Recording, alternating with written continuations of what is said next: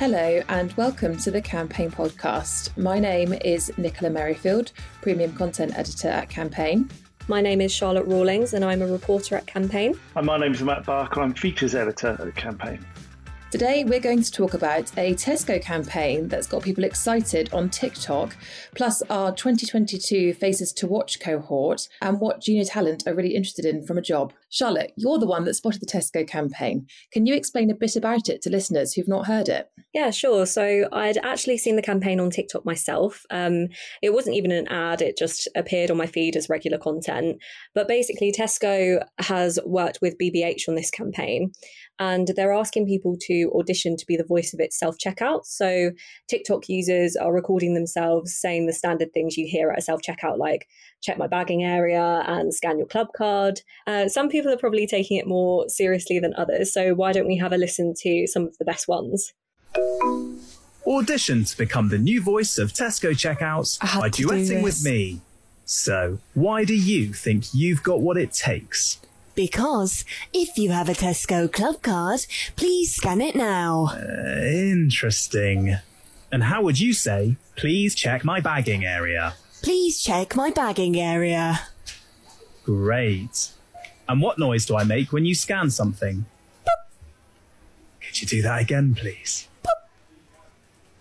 Right. And now for the greatest honour of all. How would you say, club card accepted? Club card accepted.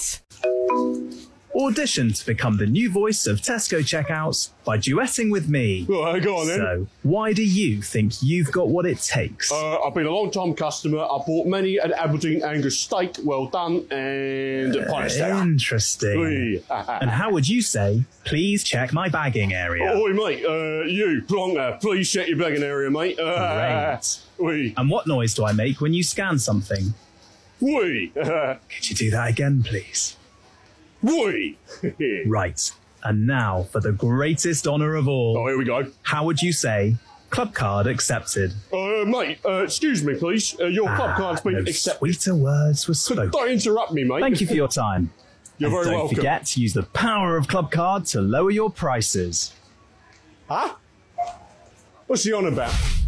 It's just a pair of eyes on this machine. The overall winner is going to be chosen to voice checkouts across the country, which is pretty mad. So, it's done crazy well. Like TikTok influencers have been interested in it. And like when I checked this morning, the hashtag Tesco voice of checkout had like nearly 40 million views.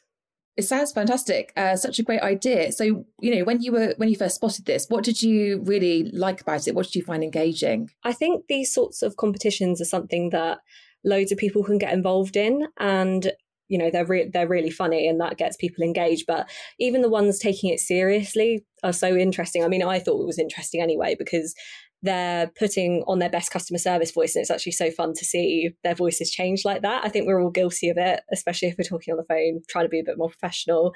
But also what's interesting is that they've managed to get TikTok influencers with big followings interested without even having to pay them to do it, as far as I'm aware anyways. Like when you look at their competition entries, they haven't got hashtag ad at the bottom or anything like that. So I'm assuming that these people have seen the competition and they're getting involved just for the fun of it. So that's a really clever and effective way to go viral, I think. Matt, did you have any thoughts about the TikTok campaign? I think it's a really, it's quite a big moment, I think, for TikTok, because I think it's probably one of the few examples I can think of when brands have actually worked really well on there. We've heard all these horror stories. I think it was Burberry that sort of tried to do a challenge really early on a couple of years ago, and the whole thing just sort of fell flat. Whereas I think this, by the sounds of it, I haven't, I'm not a TikToker, so I haven't been on there, but it sounds like it's worked out brilliantly well because it's a brand that sort of understands the whole kind of energy and spirit of TikTok and has sort of adapted its campaign that way. I think it's an exciting moment. So you mentioned Burberry there, but I wondered, Charlotte, do you have any favourite brands that are doing really well on TikTok? Well, I actually wrote a feature on this a couple months ago, so go check it out. Shameless self-promo. It's called Key to Gen Z. But yeah, I basically mentioned how brands can use humour to reach the younger generation, and TikTok is a great tool for that. So some of the brands I mentioned were like Ryanair and Duolingo, the sort of brands that sort of don't take themselves too seriously and can take the mick. Like Ryanair always post stuff about how it's affordable, and they're also really good at tapping into trends on social media that might not even be relevant to the brand, but they know that young people are going to find that interesting. And Duolingo, they've done some really fun stuff with their owl mascot, like pestering people in the office and stuff like that. Humour does always seem to be a really effective device, doesn't it? And Matt, we published a piece earlier on this year about what the next TikTok would be. So I wondered, are there any emerging platforms that could, challenge TikTok's popularity? Yeah, this is one of those classic articles which is sort of looking ahead over the next 12 months, the 12 months period that we're now coming to the end of, actually. No, I think is really the short answer. A lot of the sort of apps and platforms that were mentioned in the piece, things like Clash, Discord, they're still quite niche. They haven't really sort of splashed into the mainstream in the way that TikTok has. What TikTok's done brilliantly is evolved. It's now, to all intents and purposes, a search engine as much as anything else. People go there for information. Sadly, they go there for misinformation as well, obviously. But, it's for things like restaurant reviews. It's a self-help guide. It's everything there. It's managed to adapt really well beyond being a creative platform for young people to sort of get up to silly japes. Just out of interest, you just mentioned there were some niche platforms there, but have either of you tried any of those out? I haven't, no. Have you, Matt? I haven't, no. I mean, Discord, I'm not a gamer unless playing Temple Run on your phone counts as being a gamer, but I know Discord is very popular and I do see a lot of people talking about it on socials, but I literally have no idea. But I have seen a lot of stuff about BeReal recently. In terms of new platforms, this one has really exploded this year. And what's funny is I actually found out about BeReal through a TikTok that I saw. So it just goes to show that TikTok does reign supreme. But basically, BeReal does what it says on the tin. It wants to combat this idea that social media is fake and only shows the highlights. So it notifies you at a random time of the day and you have a 2-minute window to take a photo of whatever it is that you're doing. I won't go into too much detail, but some people really have no filter when it comes to this. But yeah, this seems to have got really popular this year. So it will be interesting to see where the app kind of goes in the future, because I think I got it. Not to brag or anything, but I got it before it was popular. But I got it at the end of 2021, I think. I think that was before it's popular anyway. And it seems to have just exploded in the last couple of months. And now celebrities have it. I mean, I don't know if brands have it. I don't know if it's having the same presence as other social media platforms, but it would be interesting to see if brands had it and, what sort of people followed those brands.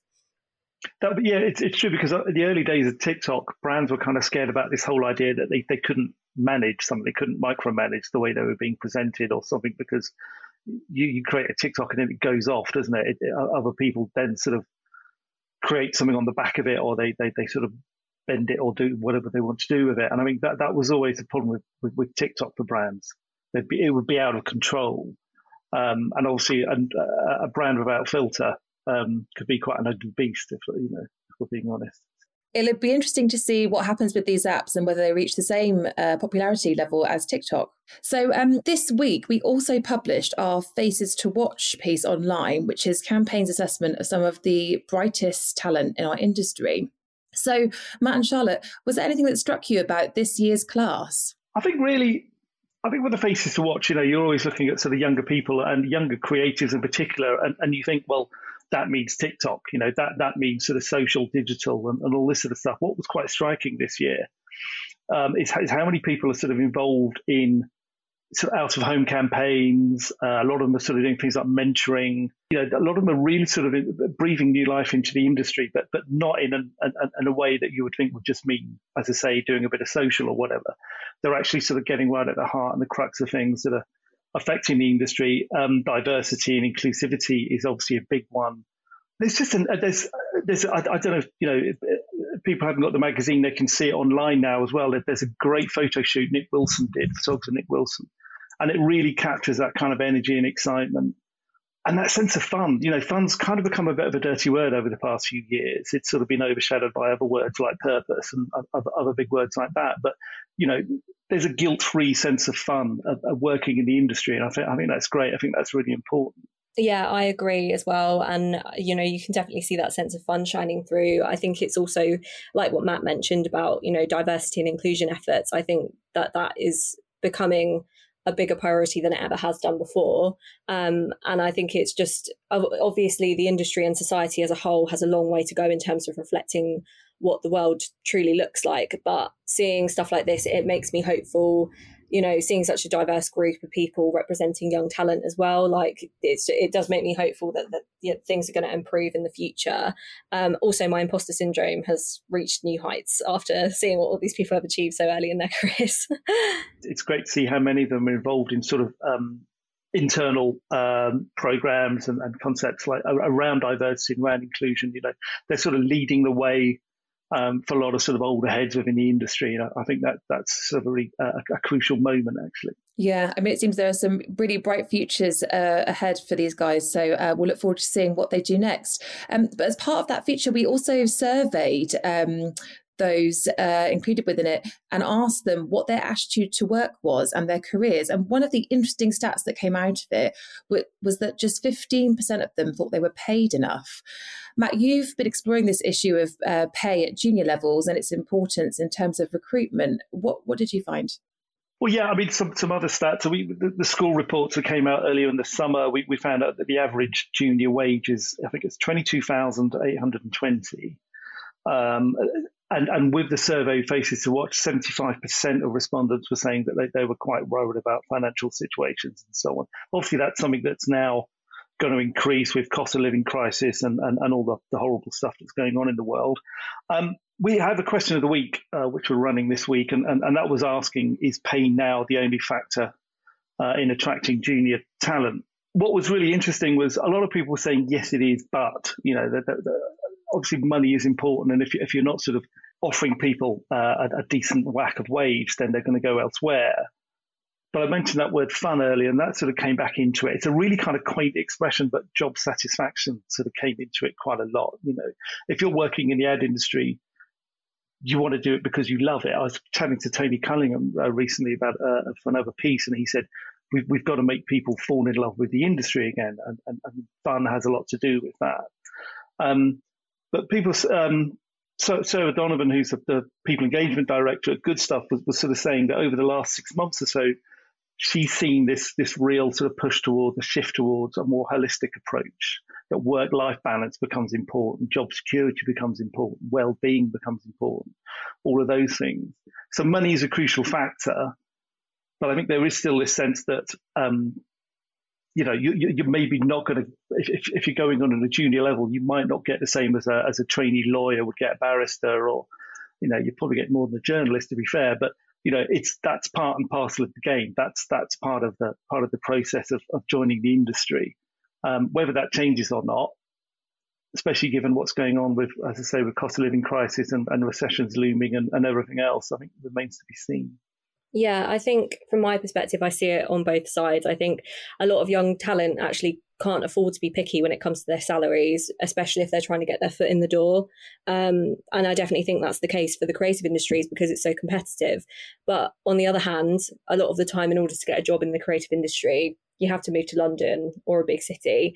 And that means paying rent. And because you're in a big city, that rent won't be cheap. It's like a vicious cycle, really. So from that perspective, maybe junior talent is prioritising higher salaries because there's no other way to live the lifestyle that comes with the career that they want to pursue. Yeah, it's certainly going to become an issue that's increasingly important, like we said, as the cost of living crisis escalates. So thank you so much for both sharing your findings with us and your views. It's been great having you, Charlotte and Matt, on the podcast today. To everyone listening, if you'd like to read the articles we've been discussing, please visit our website, campaignlive.co.uk.